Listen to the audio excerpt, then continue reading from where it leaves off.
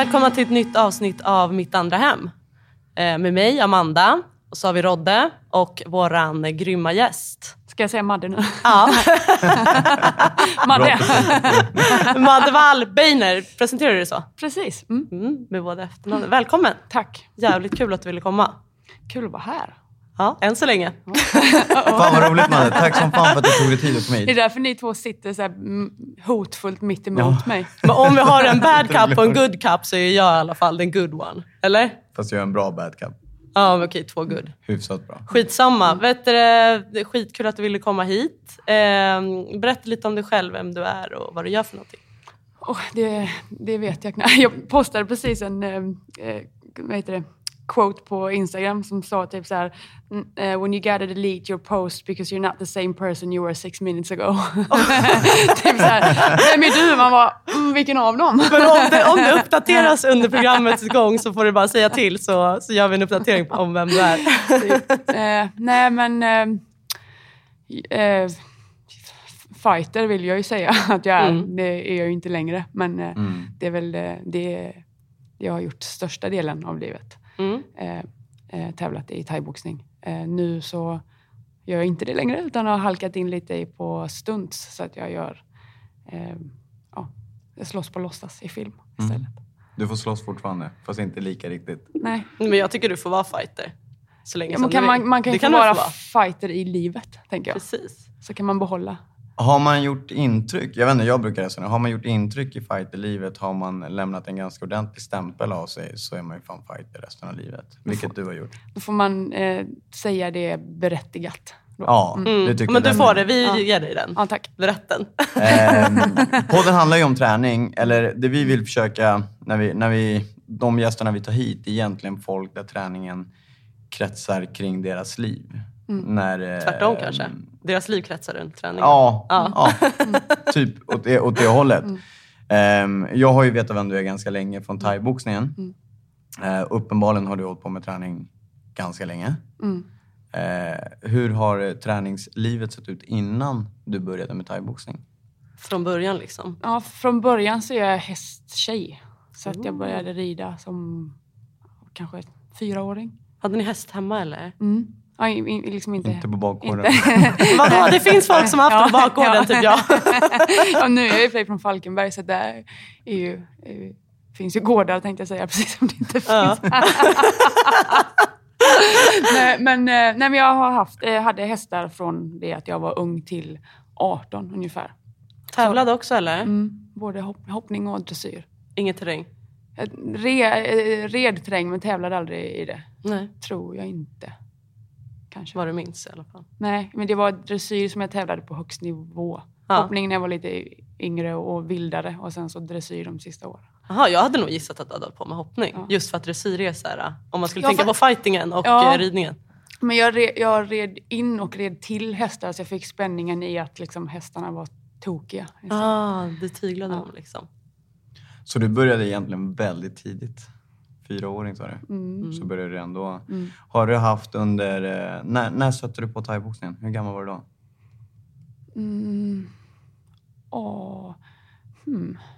19 kanske. 19. För att jag sålde min sista ponny när jag var 18 och då spelade jag fotboll.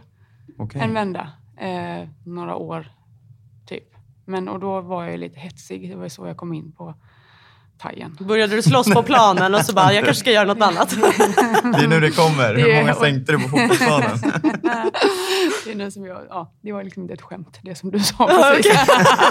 Är du dålig förlorare? Jätte. Varför slutade du med ridningen? För att man får bara tävla ponny tills man är 18.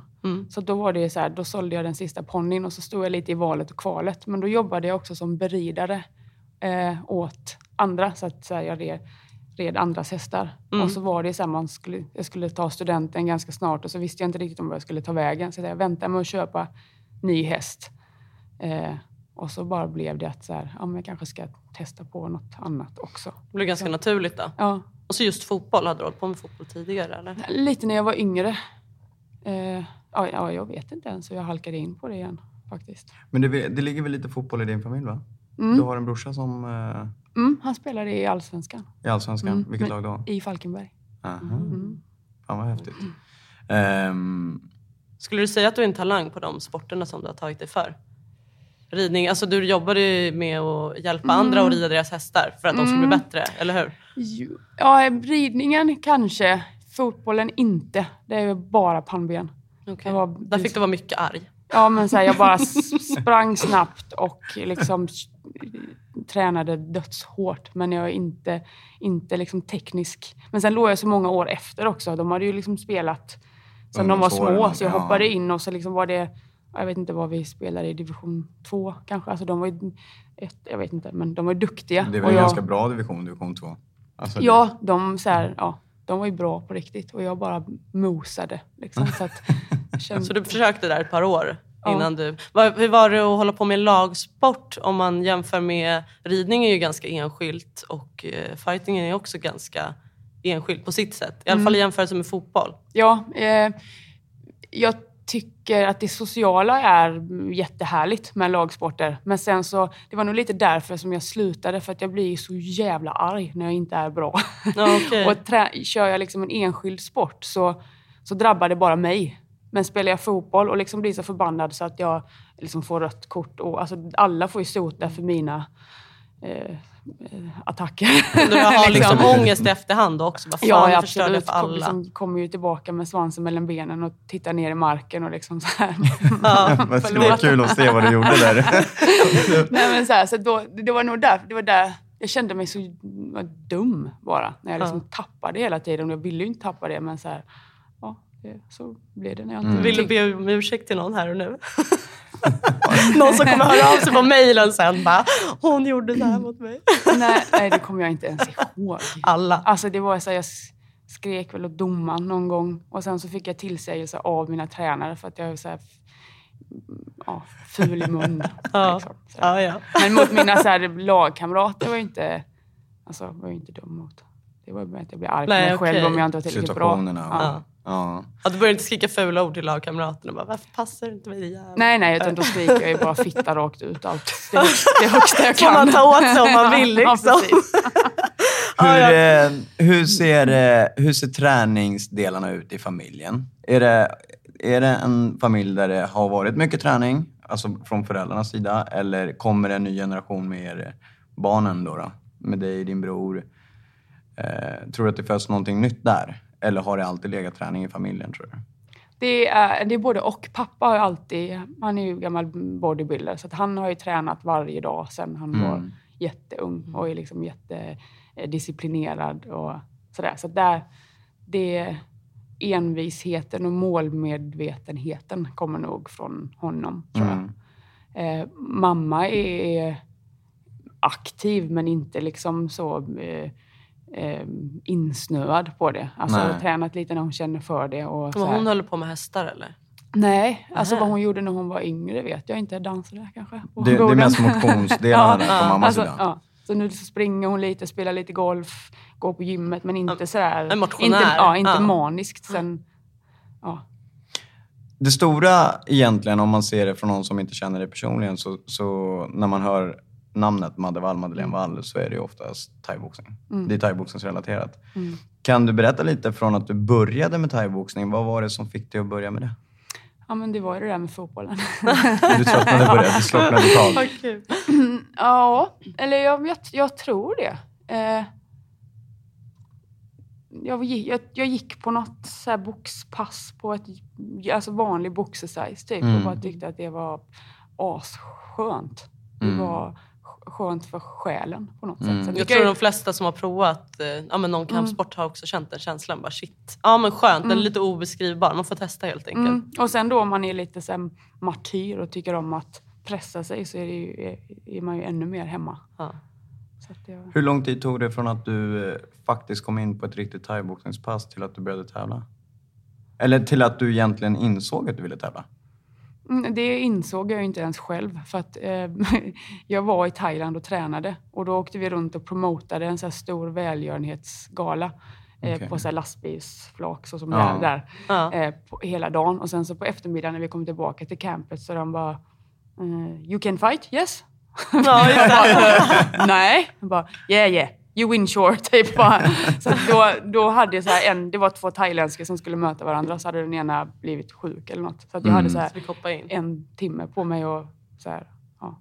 Hur länge hade du hållit på då med thaiboxning? Kanske 1 år. Ja. Hade du hållit på seriöst med thaiboxning eller var det fortfarande bara 2-3 dagar i veckan motion? Eller kände du redan då att nu hade jag fått... Jag kände nog från början att så här, det här är för mig.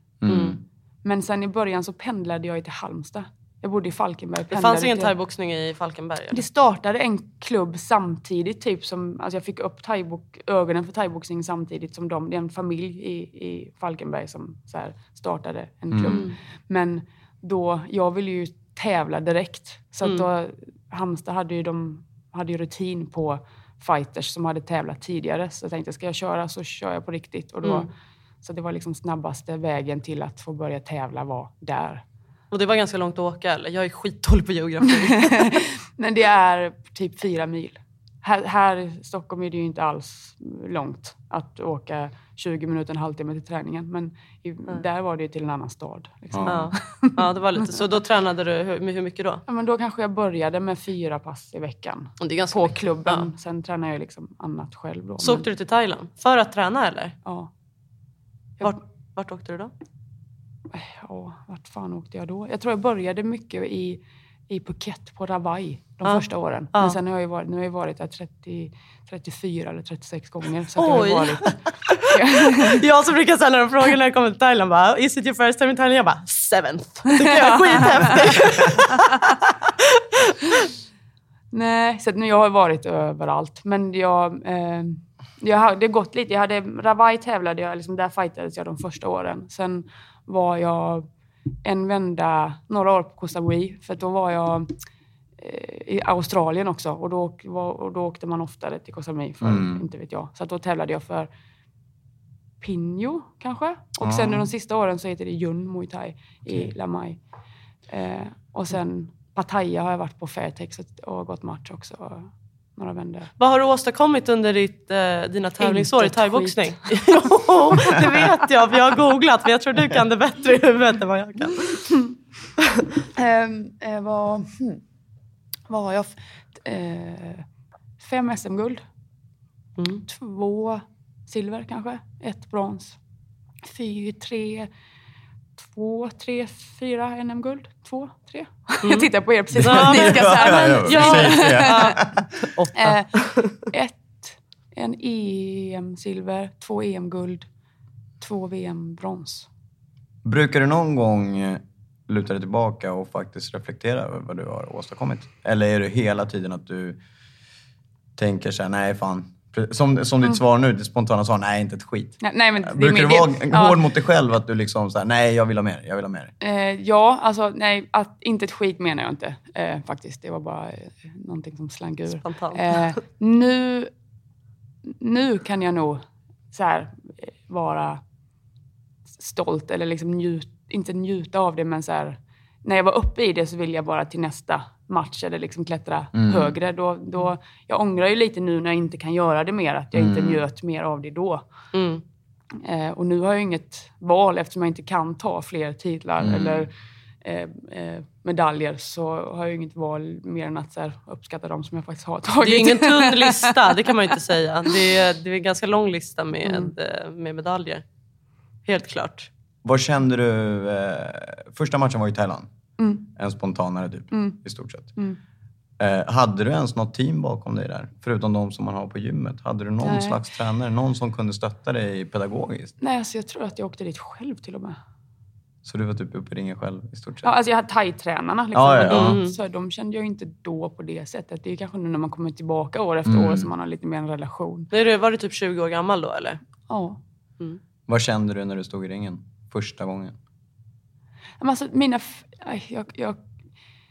jag har ju ganska dåligt minne också. Det är därför jag tror att jag en gång... Ja, men vi får gå på gissningar. Men det jag kommer ihåg från den matchen var nog mer att så här, jag tyckte att hon var ganska söt. Och så när jag fick så var jag på väg att knocka henne och så kröp hon ihop. Så jag bara, men alltså ska jag verkligen fortsätta slå här? Typ. Så det var det enda gången tror jag som så jag tagit emot lite. För att Men ja. Men var det för att hon var så söt eller var det för att du var väldigt överlägsen också? Ja, men, för jag kan tänka mig att det är inte så jävla kul att slå någon som inte ger något motstånd tillbaka. Nej. Då känner man sig som en brottsling. Ja, men det gjorde hon. Jag var ju helt färsk liksom, så att det var inte att det var liksom ingen sån match heller. Men när jag hade henne mot ringrepen och liksom så här stod och matade och så tittade jag lite på domaren typ som så här, ska man fortsätta nu eller liksom, hur funkar det? Typ. Det var ingen på axeln som bara, nej Madde, sluta, hon har ont. Men så att det är nog det enda jag kommer ihåg från den matchen som jag kände. Jag var inte så nervös. Alltså mina första typ 10 matcher så bara så här körde jag. Så här, det fanns inte... Du tänkte inte så mycket på annat? Sen så liksom åkte man på första förlusten och sen så blev det lite mer press. Inte av den förlusten, men att liksom, ju högre upp man kom så var det mer så här nervositet kring pressen runt om. Det är inte så mycket att så här, kommer det göra ont eller så här, utan då skulle man helt plötsligt vara bra. Då ska man ju prestera. Ja. Men vad kände du när du gått i första matchen? Du bara, shit, det här... Var det redan då så här, nu vill jag gå nästa? Ja, mer bara. Hur lång tid dröjde det innan du fick upp i ringen igen? Då gick jag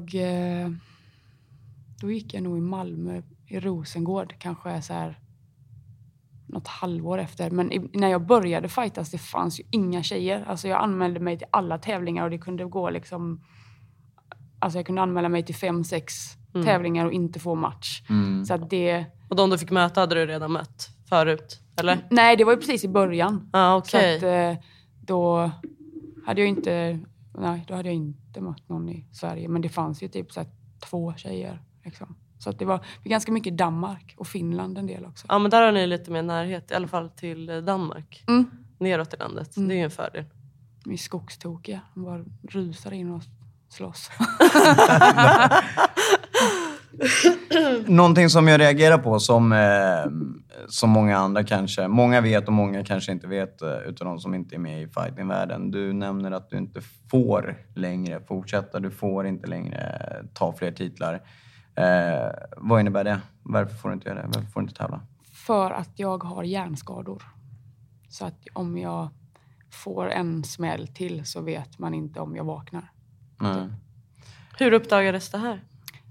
Skallröntgen efter att jag slutade thaiboxas efter jag skulle gått VM i Malaysia. Det här med år. Vad är det nu? 2016? 2-3 år sedan tror jag. Något sånt där, 2014 kanske? Eller 2013? Ja, då kollapsade jag för matchbantningen. Så att efter den kollapsen så var jag så här, okej, men vad fan, för att det var ju VM-guldet jag ville åt, för annars hade jag ju SM, NM, EM-guld. Så det var ju liksom så här... Nästa steg. Ja. Och sen så när jag missade VM:et där tänkte jag så här, så ska jag fortsätta. Det känns som att jag hade gjort allting flera varv om. Och jag är fortfarande hungrig på att fightas, men jag ville liksom ha lite mer utmaning. Det kändes mer som att jag bara försökte upprätthålla. Jag ville så ha lite... någonting nytt och vara lite så här hungrig igen som man var i början. Liksom. Så då tänkte jag, okej, men MMA, det är ju fräsigt. Liksom. Och det är ju många som slås av den tanken. Men då, jag var inte alls sugen på det förrän precis då. Jag var nästan lite så här MMA-motståndare. Typ så här, det var vissa thaiare var ju det lite så här, men där ligger ni och krälar. Det är inte så här, nej, det är inget för mig. Men sen så vet jag inte vad som hände. Varför jag blev nyfiken på det. Kanske i och för sig att det låter som att jag hittar på allt eftersom det eftersom att det dyker liksom upp så här minnen. Nu kommer jag ihåg. Jo förresten. Nej, men så här var det ändå till en bättre version. Nej, men jag tror att Osama Aziz var landslagskapten. Den som har hand om landslaget och tar ut just det. Som tar ut landslaget i MMA. Han var det i 1 år. Då. Okay. Och då ringde han mig till, så ska inte du börja med MMA? Jag tror att du hade kunnat göra bra där. Och då var jag så här, min reaktion var typ, nej, det kan inte jag. Men sen så bara låg det liksom och grodde lite. Så att då testade jag och då hoppade jag in i landslaget och började träna med dem. Alltså mina första MMA-träningar liksom. Och då tyckte jag det var kul, för att det var fortfarande fighting och jag var ju helt säker på att jag ville fortsätta fightas. Men så var det liksom lite nya grejer, så det blev lite så här, lite svårt tänkte jag säga. Det var inte så att det inte var svårt att gå VM i thaiboxning. Liksom. Men ny utmaning. Ja, men precis. Precis. Så då var jag inne på det typ i 1 år. Skulle gå min debutmatch.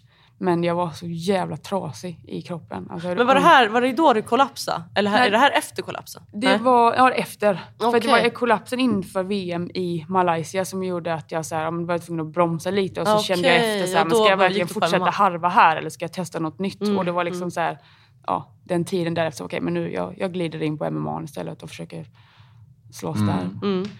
Och då började jag tränade jag i några månader och så skulle jag gå debutmatch. Men då var jag hade ju ont hela tiden. Jag har ju så här, knä, höft, axel, armbåge som jag bara hade ignorerat i jättemånga år. Du ville inte lyssna på kroppen helt enkelt. Och det kom i kapp. Jag kunde inte fullfölja en enda träning liksom, utan att det är så här, smärta liksom. Så tänkte jag men då och sparkarna var värst. Jag hade mest problem med höften. Så men då släpper jag MMA då och så tänker jag men boxning då. vägrar inte. Armarna funkar ju fortfarande. Så då började jag köra vanlig boxning med Örnen här i Stockholm. Men det var vi efter i början på vilket år är det nu? Helvete. 2016 idag, va? Ja, idag är det 2016. Om någon vill ha koll på ett år så kan de googla, eller hur? Några år sedan. Vi har i alla fall rätt i tidslinjen. Nej, men jag började liksom där i början av något år.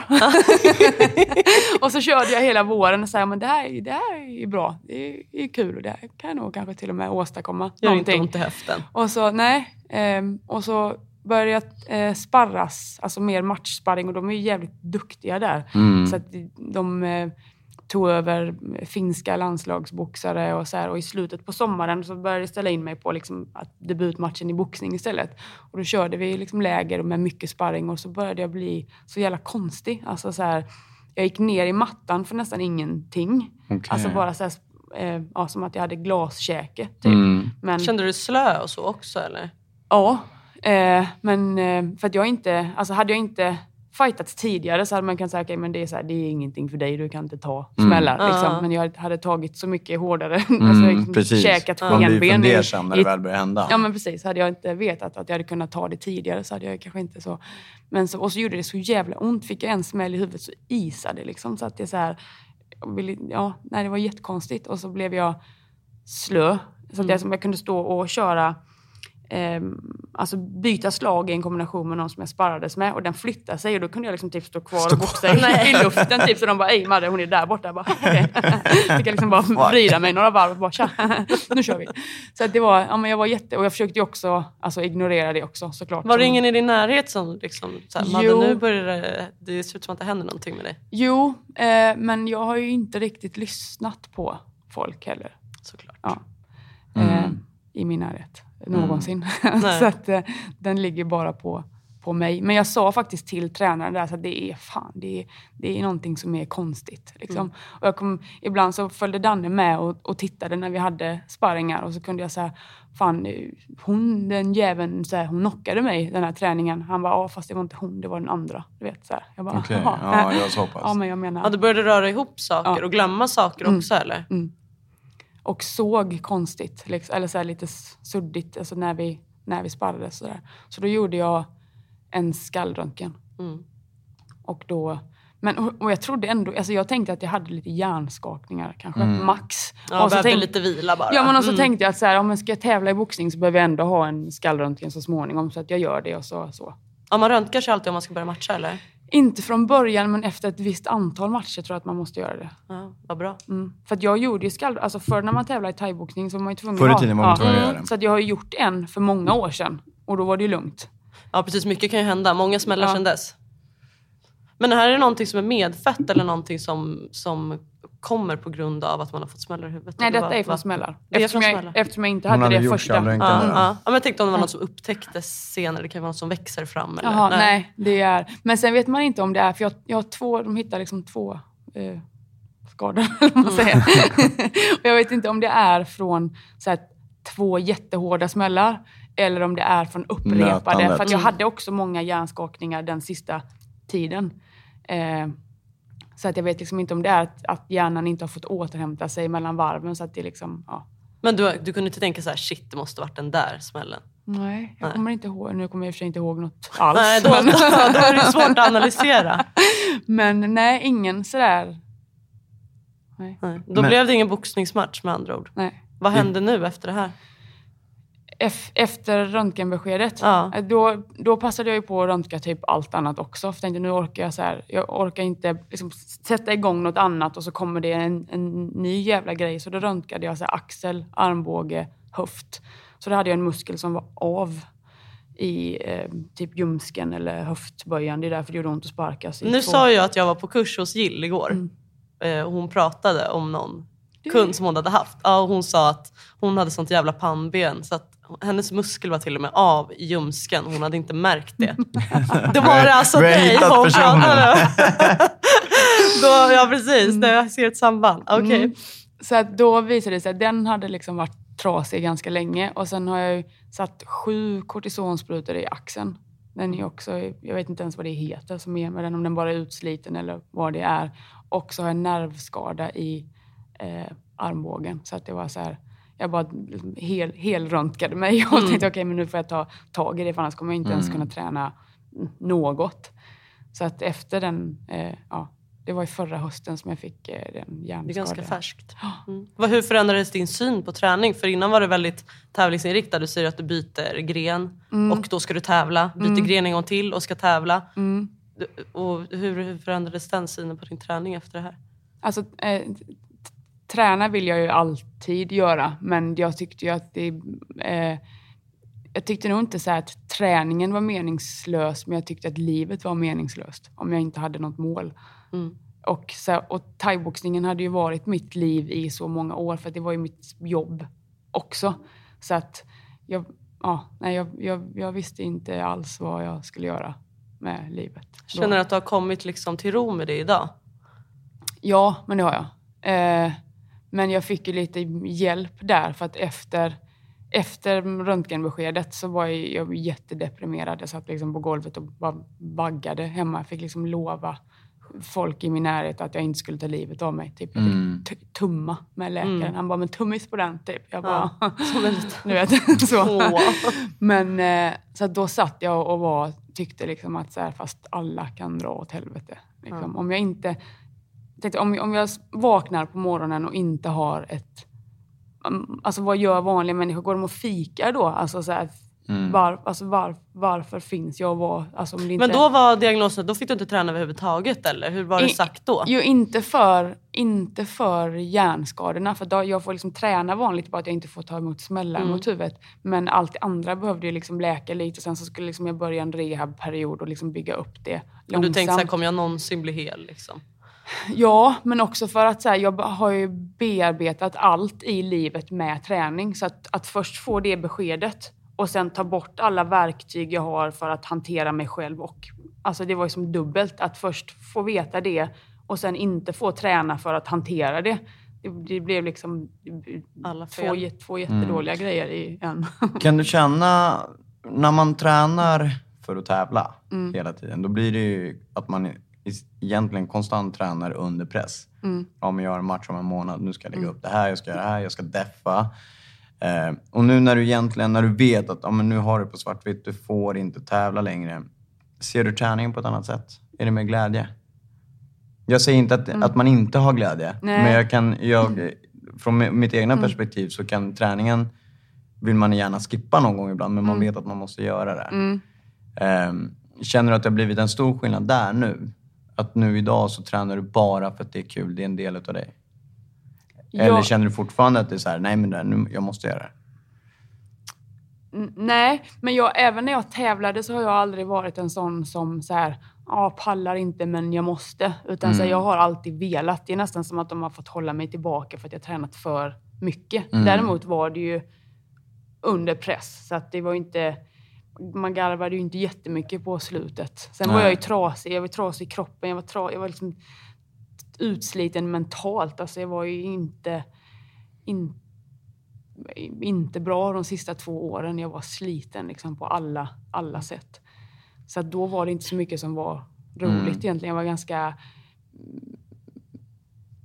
Men jag var inte riktigt där. Autopilot, Ja, typ. men så här, om jag tittar på bilder så ser jag i ögonen att det finns inget liv.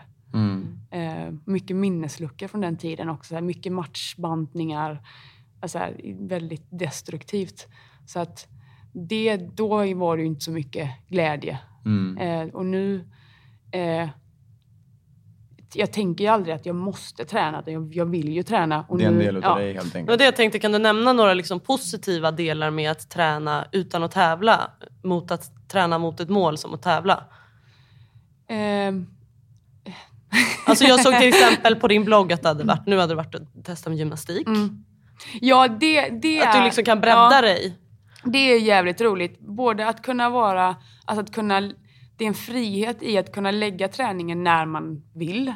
Så här, jag måste inte åka till den klubben den tiden för att då är sparringpasset. Utan så här, jag kan så här, lägga det liksom på tidigt på morgonen, på förmiddagen. Nu tränar jag alltid 2 gånger om dagen. Men jag kan ändå så här, styra det ut efter livet så att det blir praktiskt och liksom så här, ja, men det blir mer fritt. Ja, och gör det som du har lust med lite. Ja, men och plus att jag kan testa massa nya saker. Det tycker jag är skitroligt. Har du testat mycket mer efter du har fått det här beskedet än vad du gjorde innan? Ja, herregud. Vad har jag inte testat? Det verkar som att de var på det bästa faktiskt när jag har snokat lite. Ja, men nu har jag också med stuntgrejen, alltså också har jag liksom breddat mitt register lite för att jag vill ju vara bra på så många grejer som möjligt inom den, alltså extrem så grejer. allround som möjligt egentligen. Ja. Ryan Reynolds here from Mint Mobile. With the price of just about everything going up during inflation, we thought we'd bring our prices down. So to help us, we brought in a reverse auctioneer, which is apparently a thing.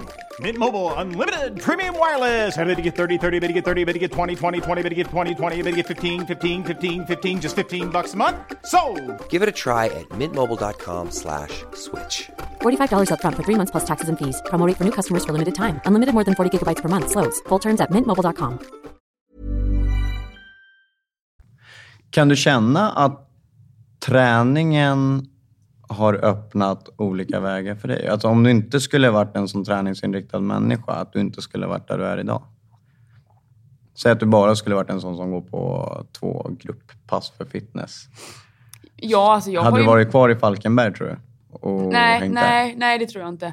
Men alltså de flesta människor jag har träffat har ju varit via träning eller tävling. Alltså så att man träffar ju på jättemånga härliga som man inte skulle ha kommit i kontakt med annars. Jobbar du idag inom träning? Kan man säga det? Livnär du dig på det? Lite allt möjligt. Alltså nu blev ju... Det jag skulle komma till med efter hjärnskadorna var att när jag var som mest deprimerad så fick jag det mejlet från Hollywood liksom med stuntrollen. Så att då rycktes jag ju upp ur det utan att jag kunde liksom så här... jag tänkte inte så mycket på att... Alltså jag var tvungen att fokusera på något nytt och det räddade mig lite, för annars hade jag suttit och vaggat där ett bra tag. Vilken timing. Ja. Så att, men och då... Vad var frågan? Om du livnär dig på träning. Jag och Rodde kollar på varandra också. Bara, spola tillbaks. Nej, ja, men det gör jag ju. Men jag gör ju lite av mycket. Alldeles för mycket. Om jag ska vara ärlig. Nej, men så att jag har ju stuntgrejen som min nya fighting typ. Huvudsyssla. Ja, men där har jag det är det närmsta fighting jag kan komma. Jag tror att det är därför jag tänkte ju inte ens på det själv. Det trillar ju ner från himlen liksom, den här filmen. Så att nu när jag har gjort den så känner jag att men det här kan nog, det ersätter liksom ganska många delar i fightingen. Så här, det är resor, träffa nya människor, mycket träning, kickar i att göra liksom så här lite halvfarliga grejer. Och så ska man ju prestera för att man vill ju vara bra. Liksom. Så att det är ändå... det är men det är en bra ersättare. Så det är ju det som jag vill göra mest. Men sen finns det ju inte... Däremellan filmer så har jag ju ett vardagsliv här hemma också. Och då jobbar jag ju till största delen med träning. Men det är utifrån mitt varumärke jobbar jag. Så det kan ju vara hålla PTs, hålla gruppträningspass, hålla seminarium för olika kampsportsklubbar. Hålla föreläsningar. Alltså men det är ofta utifrån liksom mig som fighter eller atlet. Är det thaiboxningsinriktat då eller är det träning generellt? Både och. Det är ju en del gentemot klubbar. Och där har jag ju hjärtat. Jag tycker ju om att åka ut i så här små klubbar liksom ut på landet. Där det är, så här, det är mycket kärlek i det. Men sen är det ju också så här stora flashiga events för sådana som inte alls vill vara fighters. Men som kanske bara vill ha in lite fighting-inspirerat. Lära sig något nytt liksom. Så att, ja. Vad är din största drivkraft idag? Är det någonting, är det personligt, familj, förhållande, vänskap eller är det jobbet, är det stuntjobbet eller vad känner du själv som där du verkligen så här, idag vaknar jag upp och det här vill jag verkligen göra? Förutom träningen såklart. Ja, alltså jag vill utvecklas och utmanas. Sen i vilken form eller vilken väg jag vet inte. Vi alla det. Hon vill ha en utmaning i förhållandet. Ja, men jag tänker liksom inte så mycket så här att jag vill tjäna så mycket pengar eller jag vill så här, nu har jag inte så här, nu handlar det inte om titlar eller sådana grejer heller, utan det är så här, jag vill testa mig själv, utmana mig själv och sen så utvecklas i att jag så här växer som person, och det gör man ju ofta om det är lite halvjobbigt emellanåt. Ja, det är klart. Hur var det att komma in ifrån att du faktiskt gör allting på riktigt? Du fightas, du får och ger stryk, du har det där livet under. Hur många år var du som aktiv? Som thaiboxare? Ja, men typ 12 kanske. 12 år aktiv thaiboxare. Och sen helt plötsligt ska du hoppa in och göra filmer. Hur var det steget? Har du haft mycket träning inom det? Nej. Eller det var lite så här... Jag har ju gått liksom... Jag har gjort allting tvärtom. Jag började ju med den största filmen man kan göra utan att kunna det. Liksom. Ja, men hur kommer det sig att de mejlade dig? Hur kom det där? Liksom? För det var Wonder Woman, eller hur? Det är ingen skitfilm. Nej, liksom. alltså jag tror att stuntkoreografen har varit fighter kanske på något sätt. Så de var ju på jakt efter en viss typ av tjejer. Och där jag var ju i den kategorin. Men så att, för att han frågar så här, jag känner till dig som fighter och jag vet vad du liksom kan göra där, men har du någonsin gjort film eller stunt så där, kan du göra det? Så svarar jag typ så här, nej, men ja. Ja, precis. Eller vad var frågan? Nej, det kan jag inte, men jo. Ja, kan jag. Men gud, vad hände då? Då fick du åka till Hollywood och grejer och börja filma? Ja, eller kör ju i London, har ju Warner Bros stort huvudkontor. Och då skulle du slåss liksom? Du skulle inte hoppa från en skyskrapa? Utan du skulle... Nej, först så fick jag åka dit och träffa regissören som är Patty Jenkins, som gjorde Monster, om ni har sett den med Charlize Theron.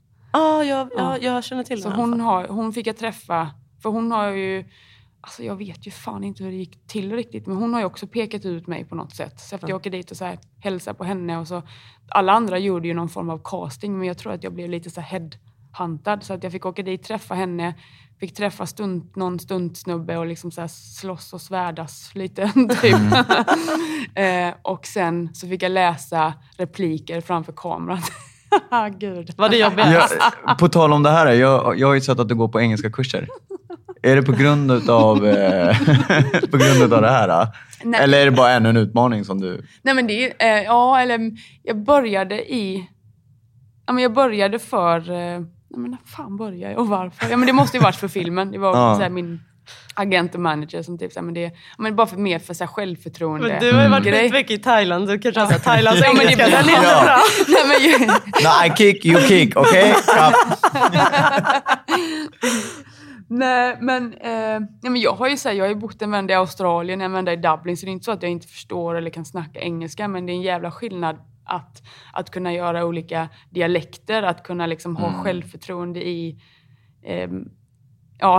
och när vi var i London att lära sig nya grejer på engelska, alltså det gick åt så extremt mycket energi att bara så här, översätta till min egen hjärna liksom.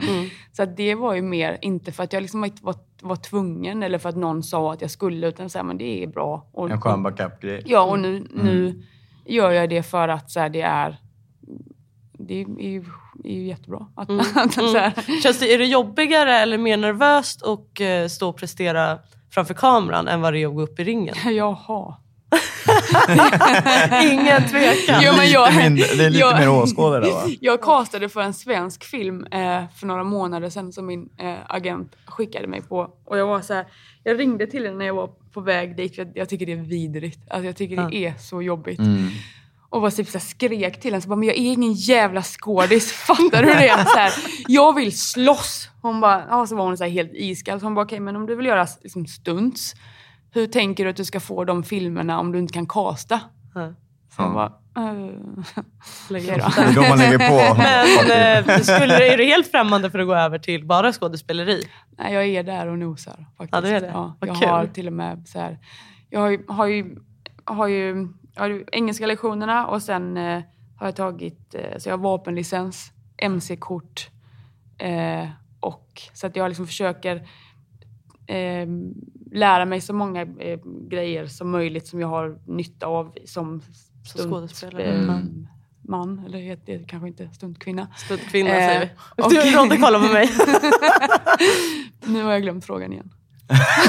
Nej, om du skulle vara helt främmande för att gå från stunt till rent skådespelare. Ja, och där, för nu har jag liksom betat av. Jag är mycket lättare för de fysiska grejerna. För att träna och liksom pressa mig där är jag inte. Det tycker jag liksom nästan om. Det är en vana liksom. Men rent så här, skådisgrejen var ju jättesvår. Men nu har jag liksom byggt upp mig med de grejerna som är lite tryggare i. Alltså, det låter konstigt att säga att man är så här mer trygg i att skjuta och köra motorcykel än vad man är så här. Nej, jag tror att det är många som känner igen sig i det faktiskt. Men så där är det min sista nu. Gymnastiken och skådislektioner är mina två liksom sista grejer att bocka av. Så allting är med i en större plan kan man säga? Japp. Har det här att göra med ditt entreprenörskap? Att du hela tiden vill bredda dig? Ja, det tror jag. Att det är ju återigen det här utmanande och du vill bli bättre och mer allround på olika saker. Har du alltid en baktanke när du gör någonting? Säg att du tar motorcykelkörkort. Har du en baktanke? Eller är det bara så här, jag ska ut och köra motorcykel på sommarna? Nej, jag är nog mycket mer strategisk än vad man kan tro. Vad jag själv kan förstå. Ja, men ibland att man kommer på sig själv att just det, jag gör det här för att... Ja, nej, men jag har en plan. Vart ser vi dig om 5 år? I mer såna här filmer förhoppningsvis. Fan vad häftigt. Det är ju roligt att du går direkt på Hollywood liksom. Ja, börjar med engelska och vi går den vägen. Jo, men alltså det är nästan lite så här otacksamt för att nästan alltså det finns ju inget som kan bräcka den, alltså budgeten för den filmen är ju alltså allt efter det här kommer ju vara så mycket mindre, tyvärr. Ja, exakt. Men alltså produktionsmässigt, sen kanske jag får liksom större utmaningar i att jag har större roller eller liksom mer, att det är mer skådespeleri. Men du får typ klä ut dig till den här, i det här fallet Wonder Woman. Och så med någon peruk och grejer och stå och slåss som att du är henne. Hur funkar det där? Nej, det finns ju 2 varianter. Antingen så är man någons dubbel och då klär man ut sig till den personen och så gör man det som den inte liksom vill göra. Men då, det är det jag tänker på, typ så hoppa från flygplan och sånt.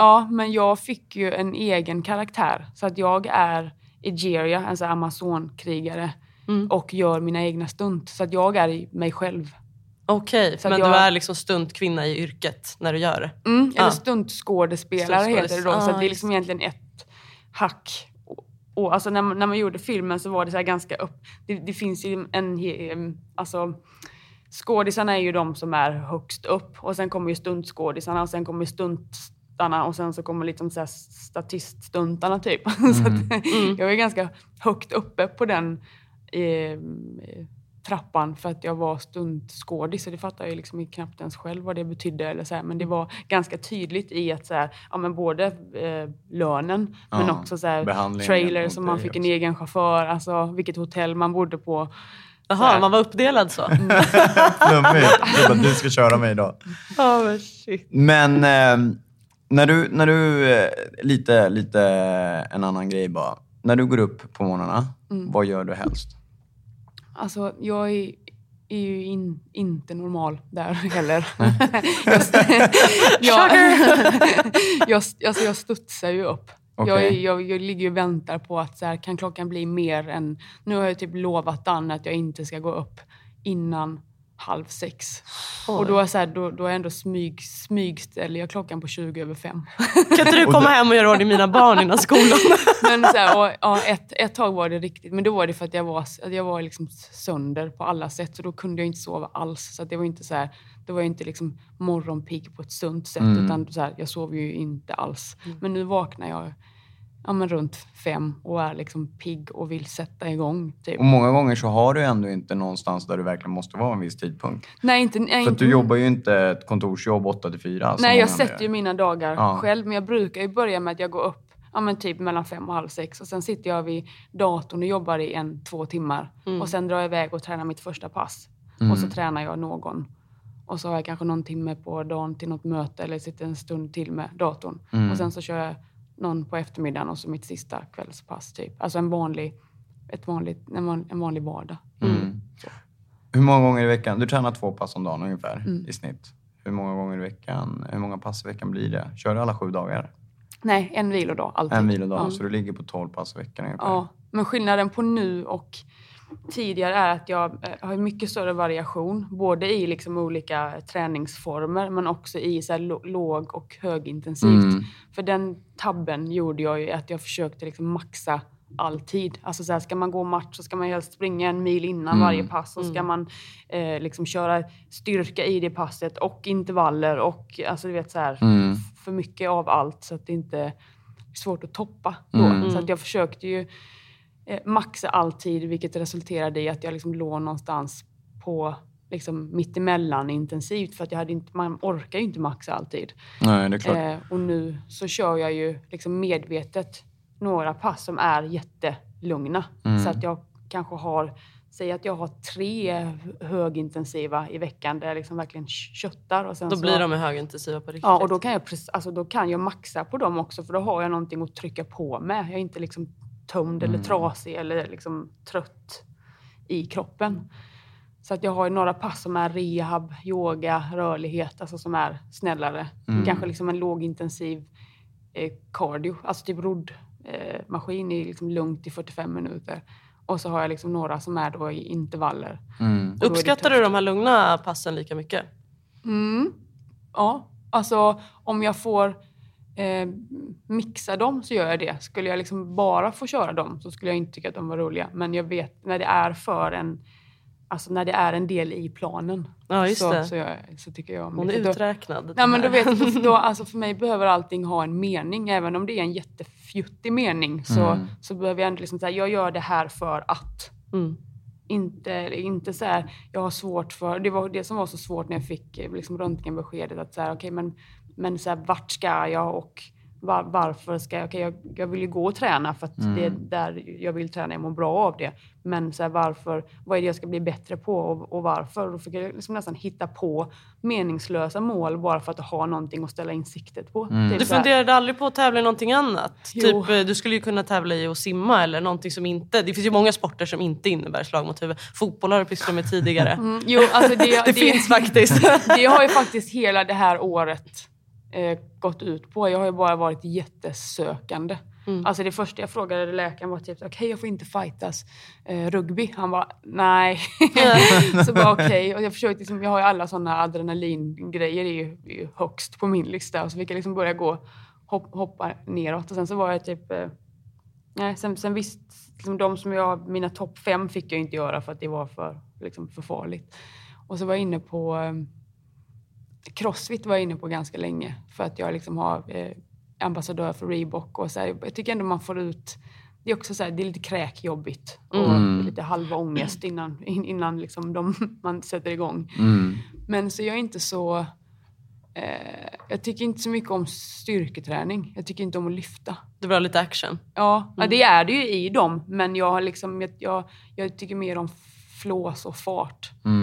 Så att det var inte riktigt rätt. Jag försökte så. Plus att jag är fortfarande ganska trasig även om jag är bättre. Så alltså om jag ska... Det kanske inte crossfit om jag ska göra en sån satsning så alltså... Ja, du vet fan om jag håller liksom. Ridningen? Du har aldrig funderat på att komma tillbaka till den? Jo. Det är lite mäckigt i och för sig. Då ska man ju skaffa häst och hela skiten. Ja, men inte alltså, bara gå någonstans. här, alltså, när man är från en mindre stad så blir det ju jättejobbigt här. Alltså, kan parkera hästen där i Högdalen. Ja, men nu har du köpt hus och grejer. Då kan du bara ställa den i bak eller ha den i garage. Ja, nej, men så det är väl det jag i hela det här året som har gått fram till för bara någon månad sedan. För då landade jag i vad jag vill göra. Men då har jag bara så här tänkt på vad kan jag tävla i. Alltså det har verkligen varit skitjobbigt. Men sen så kom jag på så att min tävling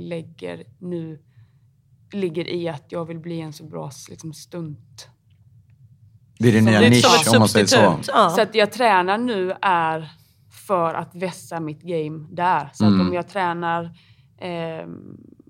gymnastik så är det för att jag vill liksom kunna ju sparka och göra volter samtidigt. Och så tränar jag flås för att säga, kondis vill jag ju alltid ha. Liksom, och så rörlighet för att jag ska hålla, men också för att jag ska kunna slå knut på mig själv i en scen. Liksom, eller sådär. Och så, men mycket som jag har varit inne på taekwondo en vända, för att de sparkarna är mycket mer, det är de som man gör på film. Karate Kid style. Det är filmgrej.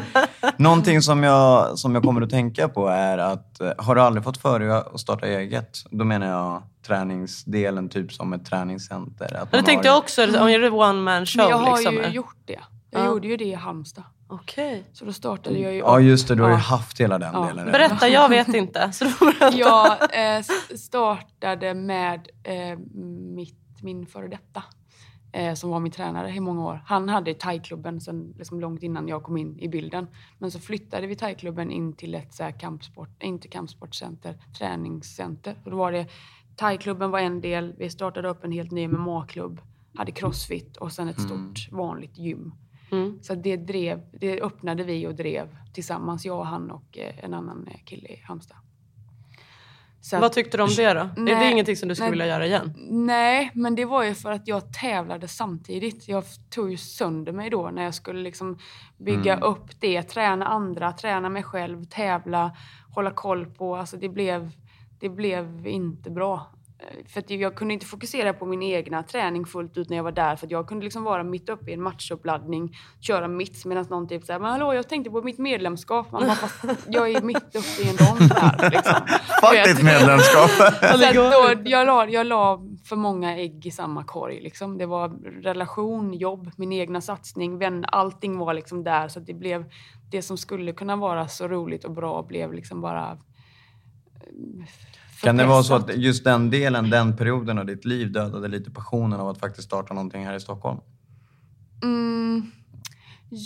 Bortsett från att du faktiskt har lyckats med allt du har gjort. Men just det här med att driva. För just nu så skulle du rent praktiskt, eftersom du inte får tävla. Så den delen har du ju borta i sådana fall om du nu skulle vilja starta eget. Ja, men jag är inte... Ja, men lite för att så här, inte att det blev fel sist. Men jag gjorde inte... Det var inte snällt mot mig själv att så här... Och jag blev... för att jag kunde liksom inte... Jag kunde inte vara båda de två samtidigt. Så skulle jag starta någonting nu så skulle jag bara vara den som... Alltså, ger, eller vad man ska säga. Men jag är inte så...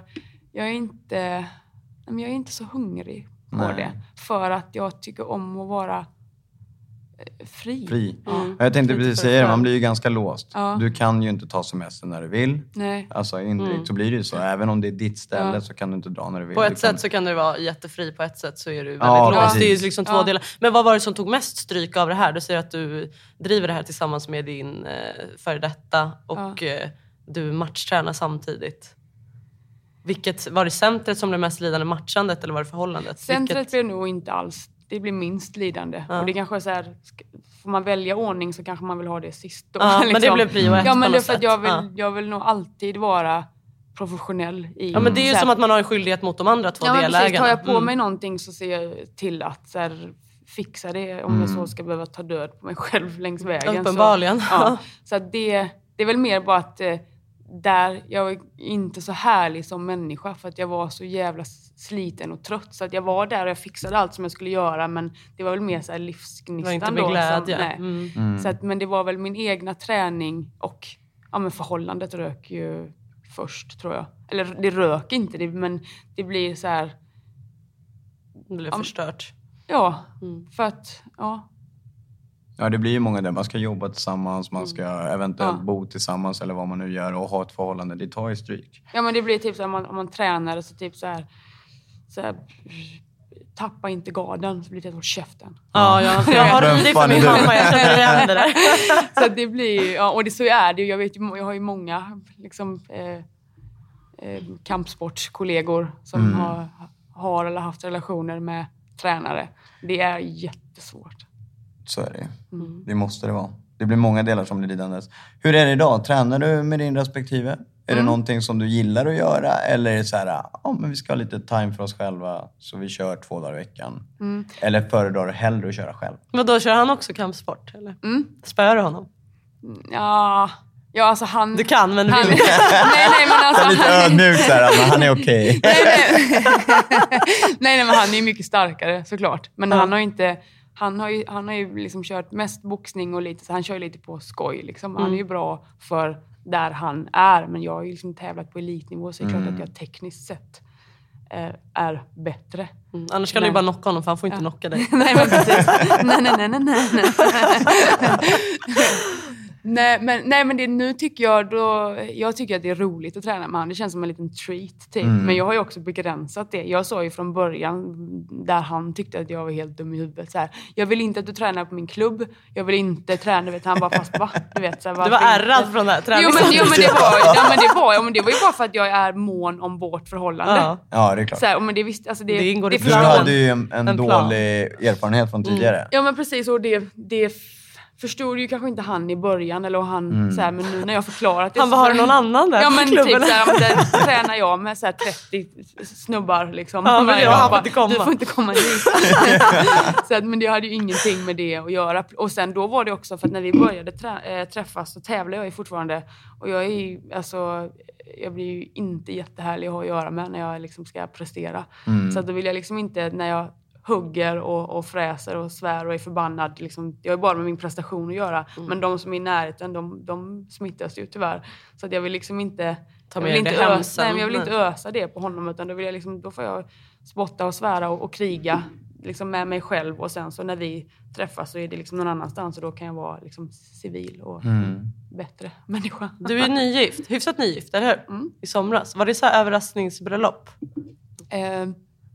Nej, jag blev ju överraskningsförlovad däremot året innan. Okej, berätta om det då. Då var vi i Halmstad och skulle så här, fira vår årsdag. Typ. För att vi träffades i 1 år fram och tillbaka men lite så här utan att bestämma att vi var exklusiva. Liksom. Och sen så kom vi till en punkt där vi typ sa okej, men nu är vi inte sugna på att liksom, dela varandra med andra mer. Helt naturligt.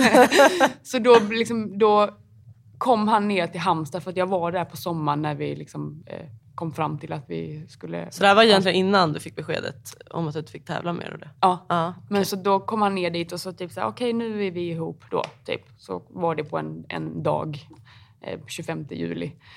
Och sen året efter så var vi också i Halmstad. För Halmstad är jättehärligt på somrarna. Jag vill gärna åka dit och vara där. Så hängde han med året efter. Och så var han konstig och alla mina kompisar var så här skitkonstiga också. För att det var typ en lördag. Vi bodde på hotell Tylösand. Var det här i somras nu alltså? Nej, förra sommaren. Okay, ja. Och så frågade mina polare, men vad ska ni göra ikväll? För jag brukar alltid försöka passa på och liksom träffa alla och hänga om jag liksom är där begränsad tid. Så vill man hinna avverka dem. Liksom. Och alla typ jag vet inte. Ingen vill ha med dig. Du vet såhär, jag bara... Har jag gjort något? Okej, men alltså, säg bara att du inte kan eller att du inte vill. Bara såhär... jättekonstigt var det. Jag bara, men skit i det då. Alltså, jag tänker inte tvinga dig liksom.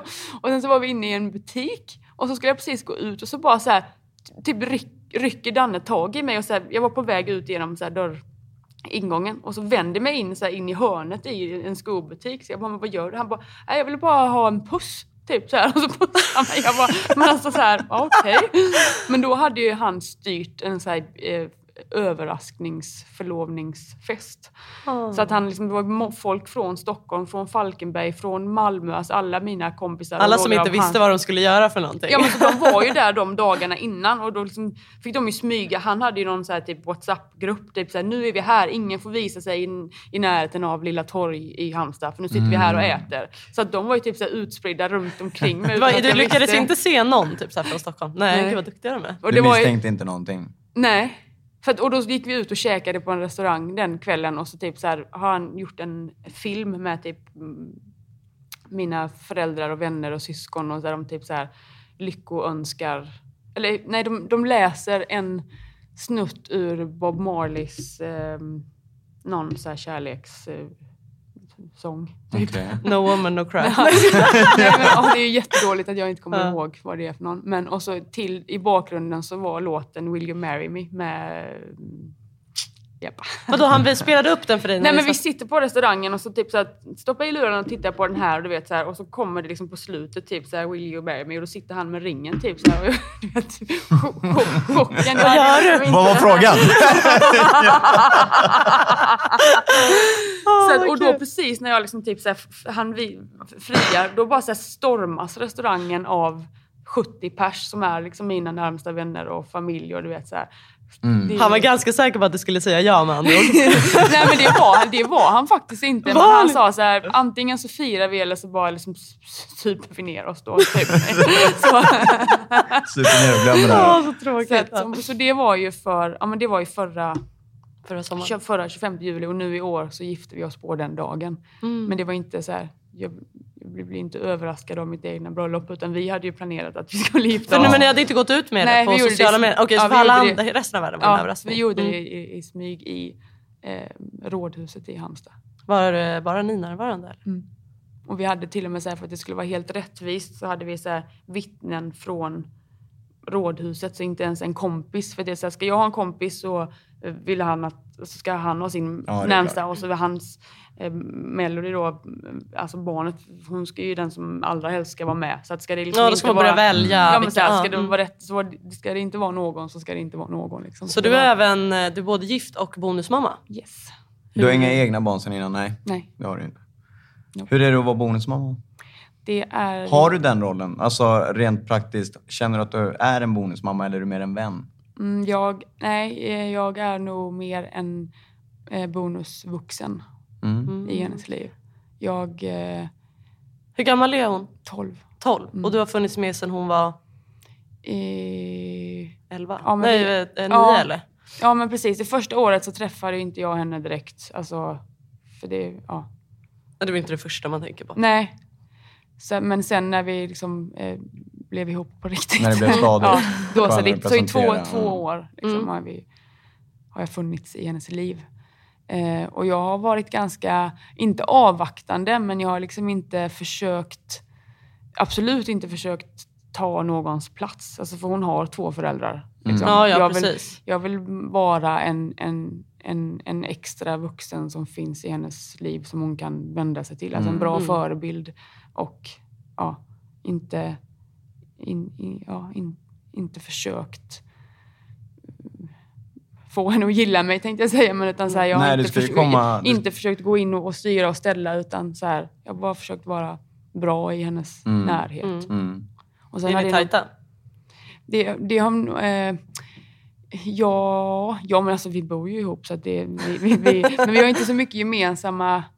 Hon är liksom från en helt annan generation. Det är ju liksom, det är YouTube och jag har ju varit så himla, när jag var hennes ålder så lekte jag liksom häst i skogen hela dagarna typ, så att jag försöker möta henne på det som hon är intresserad av. Och då är det liksom, hon är jätteduktig på att sminka, så att häromdagen så fick hon sminka mig till hon har en egen YouTube-kanal. Ja, jag såg någon video där när vi dansade. Ja, precis. Och så gjorde vi lite Musical.ly. Den Musical.ly. Jag tror vi alla har döttrar i den där Musical.ly-åldern. Ja, men det värsta är att så här, jag vill ju egentligen själv ha Musical.ly. Men det är jättebra. Men jag har begravt det i så många år att så här, jag försökte ju liksom låtsas som att jag inte var tjej. Lite typiskt tough fight i världen kanske. Ja, men att ja. Känner du att allt det här kommer i rätt tidpunkt i ditt liv? Med tanke på att nu har du lämnat fight i livet lite grann. Just tävlandet. Du får leva i säger man harmoni? Kan man säga så? Du får leva mer harmoniskt genom att veta att du inte får tävla. Ja, alltså på ett sätt så jag var ju jättearg för att någon tog det ifrån mig och någon bestämde det åt mig. Jag har ju väldigt svårt när liksom, jag är min egen chef. Förlåt liksom. mig avbryter, du säger någon. Har du kanaliserat det här på någon person? Eller försöker du liksom hitta någon att skylla på? Eller tänker du bara att det är... Nej, ingen, alltså det finns ju ingen, alltså jag tänker inte på någon sparringpartner. Nej, men typ att läkaren kan bli den som man blir arg på. Ett litet tag så var jag mejlade han ganska många gånger där efter så jag var... Några år. Alltså, men det här det är säkert inte någon konspiration det här. Typ. Vem betalar dig? Men alltså jag har inte varit arg på han har ju liksom, han har visat röntgenplåten liksom. Men det är väl mer bara så här, att inte få bestämma själv. Jag har ju en sån grej med att så här, det var ju så här, när Danne skulle fria till mig så ringde han till min pappa och typ så här, ville be om lov. Typ, så här. Och pappa tycker jättemycket om Danne. Liksom, så att jag visste, men så här, bara så du vet, det finns ingen som bestämmer över Madde. Liksom, typ. Nej, det är klart. Så att det var lite den grejen att, så här, att någon annan har bestämt när jag skulle sluta. Men det där kan man jämföra nästan när någon nära går bort eller så också. Att man känner att fan att man inte får bestämma. Att det är utom ens kontroll. Ja. Då kan jag tänka lite att man hittar den där jäveln. Bara, men vem? Det är ju inte ens... Nej. Det är ju, situationen är ju som den är liksom. Ja, men samtidigt nu i efterhand så kan jag ändå så här, jag tror inte att jag hade kunnat fatta det beslutet själv. Jag hade inte kunnat säga, nej men jag ska sluta. Uppenbarligen var det mer än bara huvudet som hade ja men alltså så här, jag tror att jag hade liksom slutat som en sån patetisk liksom så här bara, men så här, du är färdig nu. 50 pass ja, men precis, Ja. Så att jag fick ju ändå sluta lite med liksom flaggan i topp, även om det som gräver mig lite är att så här, jag hade mer att ge. Det började liksom lossna precis liksom i men det året rent så här, tekniskt och fightingmässigt. Jag hade liksom mer att plocka fram. Du håller i personlig träning och tränar andra fighters. Finns det några av dem som går upp i ringen som du liksom står i ringhörnan idag? Ja, ibland. Det gjorde jag ju parallellt med att jag fightades i Halmstad också ganska mycket. Okay. Men nu är jag ju liksom bara. Men känner du att du kan få utlopp för det då? Liksom? Att du kan jaga titlar genom någon av dem som du tränar? Nej, för att det ger inte mig den kicken. Däremot så ger det ju, alltså jag är fortfarande med i sammanhanget. Och det är viktigt för mig att vara... Få springa upp och plocka. Nej, men alltså, att få vara i kampsportsmiljön är ju härligt. För den vill jag inte lämna. Nej. Men det som jag får ut av det mer är att jag mår bra av att ge. För att det finns många grejer som jag själv önskade att jag hade haft någon som sa eller liksom peppade på ett visst sätt. Eller så här. Så att nu kan jag säga de grejerna som så här... Det du saknar, det vet du bäst nu. Previs, det kan jag ge. Så slipper de gå på mina nitar liksom, eller få lite försprång för att... Vi, som vi berättade lite innan utanför mickarna, så har vi officiella arrangörer för SM nu. Om du får tro på någon, vem tror du tar hem... Du fightades i vilken vikt då? 57 och 60.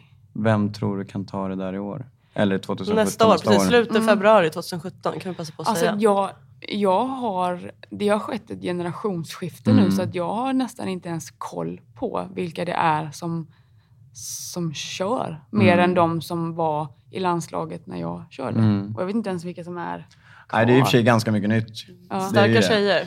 Men om du får välja någon favoritfighter idag då? Alltså, även om du kanske inte har en favorit, men just den som du så här, shit, den här hör jag mycket om. Eller någon som du har imponerats av på senare. Jag tycker ju att Josefin Knutsson, Allstar. Ja. Hon började ju köra. Hon kom dit när jag fortfarande tävlade och var där som en ung, hungrig, liksom talangfull tjej. Så då tyckte jag hon var jätteduktig. Men nu har jag inte sett någon match på, jag kanske så för ett år sedan. Hon tycker jag är jävligt duktig, både teknisk och tuff. Alltså det är inte många som har både och. Precis. Och så jag tycker om när man ser att de har liksom riv i sig. Så att hon tycker jag är jävligt duktig. Och sen jag vet knappt inte vad det... Alltså... Vad har du för killfavorit då? Av dem du vet? Vad har vi nu? Alltså kör Hamza fortfarande? Yes. Ja. Han var här och snackade med oss i torsdags. Ja, exakt. Det var lite frågetecken om man kommer ställa upp eller inte. Men om man kör så kör. Han brukar ju köra i sista sekund så kommer han in där och så har han blivit anmäld. Ja, han sa det själv också. Så. Ja, men Hamza och Sanny är ju från min tid. Så att de så här... De ligger lite i hjärtat också. Ja, men sen det är ju mer, och inte för att de som är nu är mindre, men jag har de som är nya. Du har ingen koll helt enkelt. Nej, inte om de inte tävlade liksom samtidigt som jag gjorde. Ser du dig själv som en förebild? Jag tycker den är lite svår. Jag får ofta höra det och jag blir så här, glad och smickrad av det, men också lite rädd för att jag tycker så här, men jag gör ju misstag hela tiden liksom. Det gör ju vi alla. Härma inte mig typ. Nej, men på det sättet att jag är alltså att jag är mänsklig, gör misstag och fortsätter kämpa liksom, att det, om man kan inspireras av det, att liksom våga prata om även de grejerna som är så här, inte, ja, men att man som har inte gjort. är framgång. Ja, men som precis. Är, om det kan vara liksom det är de bra. egenskaperna du vill besitta som förebild då, tänker du? Ja. Hade du själv någon förebild när du fightades? Nej. Ingen? Nej. Vi har fått det här svaret av en förut och det var Sanny faktiskt. Att han inte hade någon förebild? Ja, faktiskt. Var det någonting du saknade? En förebild? Ja, någon förebild. Liksom, du sa att du till exempel som coach ville vara på ett visst sätt som du kanske själv saknade. En förebild, en bra förebild utav de delarna. Alltså det var inte så att de inte var bra som jag hade runt omkring mig. Men sen är jag ju svår med för att så här, om jag önskar att någon skulle liksom varit sagt till mig att göra så, men alltså det finns ingenting som säger att jag skulle lyssnat på det. Så att det är så här. Nej. Kan man göra tvärtom liksom? Nej, men däremot jag skulle nog vilja ha någon kvinnlig, för att det funkar lite alltså tjejer och killar funkar lite annorlunda i den pressen, eller i att alltså nu kan jag bara jämföra med i fightingvärlden för att det är där jag har tävlat mest, men för att jag var ensam tjej i så många år och jag märker nu med coachar både tjejer och killar så är det är lite annorlunda, och så att jag hade haft någon, jag menar kanske någon nu de sista åren så kom det ju mer tjejer, men någon tjej att träna med, att liksom så här kriga mot toppen tillsammans, så jag var ganska ensam i det. Med tanke på att du var ganska ensam ett par år där, inte det, om man nu vänder på det, så var det väl ändå en väldigt bra sak om man ser det utifrån, för att folk fick upp ögonen för dig och du blev ju en förebild. Oavsett om man vill eller inte så blev du ju en jätteförebild för många tjejer. Än idag, bara när vi har berättat så här, men vi ska ha som Madeleine som gäst. Fighten! Ja, det blir lite så. Är det hon fighten? Shit, hon var hur grym som helst. Ja, det var hon ju.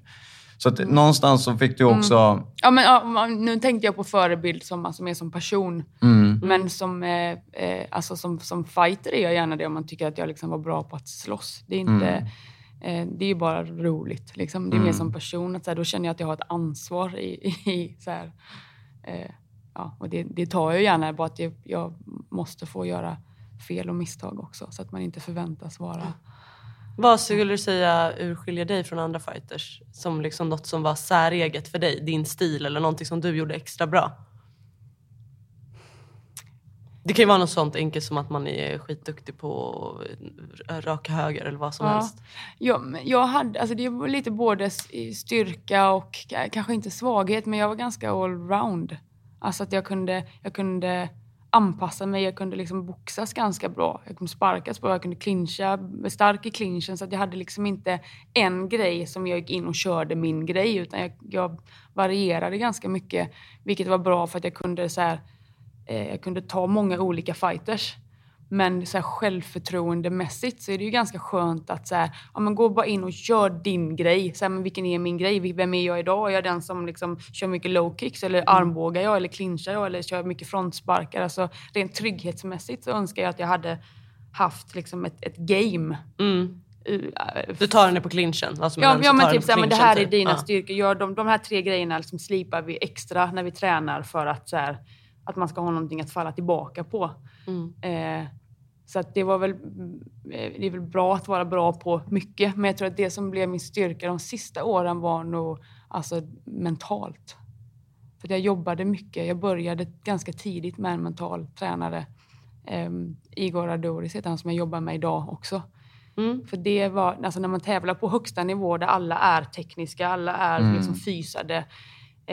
Då är det liksom det sista som avgör är ju skallen. Mentalt på vilket sätt? Förberedelse, nervositet eller under ronden? Allt. Alltså träningen, alltså resan till matchen. Men alltså i ringen att jag kan ju känna på någon. Alltså om vi går förbi varandra på vägen upp mot ringen så känner jag vad jag har att göra med. Jag vet liksom vilket mode hon är i. Alltså hon ett VM så gick det förbi en marockanska. Hon vann det året. Alltså hon gick förbi mig på vägen upp till ringen. Och jag bara wow. Du vet, hon var liksom där för att vinna. Alltså och jag bara kände mig så jävla liten. För jag kände direkt att så här, det här kommer bli så svårt. Liksom. Ja. Och det blev det.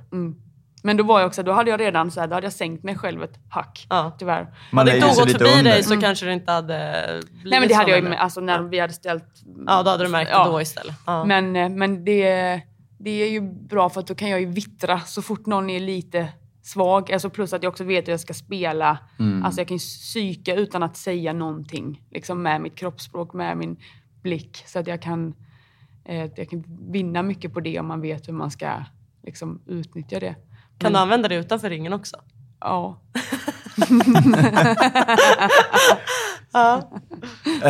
Looky, no hands. Precis. Om man vill ha tag på dig, vart får man tag på dig då?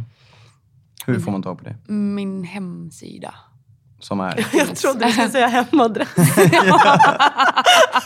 Kom förbi, vi bjuder på kaffe. Förlåt, fortsätt. Tinder.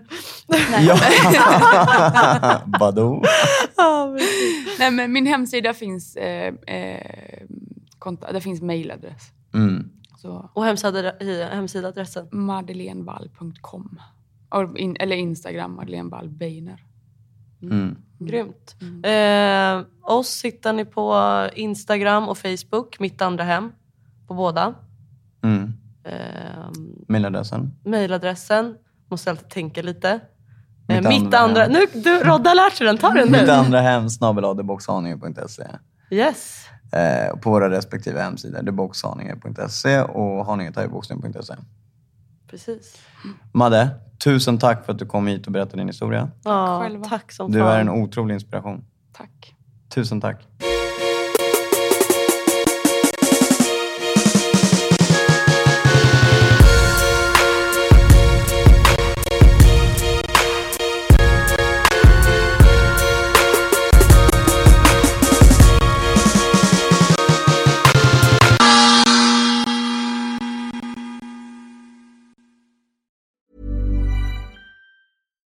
Subtle results, still you, but with fewer lines. Botox Cosmetic, out of botulinum toxin A, is a prescription medicine used to temporarily make moderate to severe frown lines, crow's feet, and forehead lines look better in adults. Effects of Botox Cosmetic may spread hours to weeks after injection, causing serious symptoms. Alert your doctor right away as difficulty swallowing, speaking, breathing, eye problems, or muscle weakness may be a sign of a life-threatening condition. Patients with these conditions before injection are at highest risk. Don't receive Botox Cosmetic if you have a skin infection. Side effects may include allergic reactions, injection site pain, headache, eyebrow and eyelid drooping, and eyelid swelling. Allergic reactions can include rash, welts, asthma symptoms, and dizziness. Tell your doctor about medical history, muscle or nerve conditions including ALS or Lou Gehrig's disease, myasthenia gravis, or Lambert-Eaton syndrome, and medications, including botulinum toxins, as these may increase the risk of serious side effects. For full safety information, visit BotoxCosmetic.com or call 877-351-0300. See for yourself at BotoxCosmetic.com. Join us today during the Jeep Celebration event. Right now, get 20% below MSRP for an average of $15,178 under MSRP on the purchase of a 2023 Jeep Grand Cherokee Overland 4xE or Summit 4xE. Not compatible with lease offers or with any other consumer incentive offers. 15,178 average based on 20% below average MSRP from all 2023 Grand Cherokee Overland 4xE and Summit 4xE models in dealer stock. Residency restrictions apply. Take retail delivery from dealer stock by 4/1. Jeep is a registered trademark.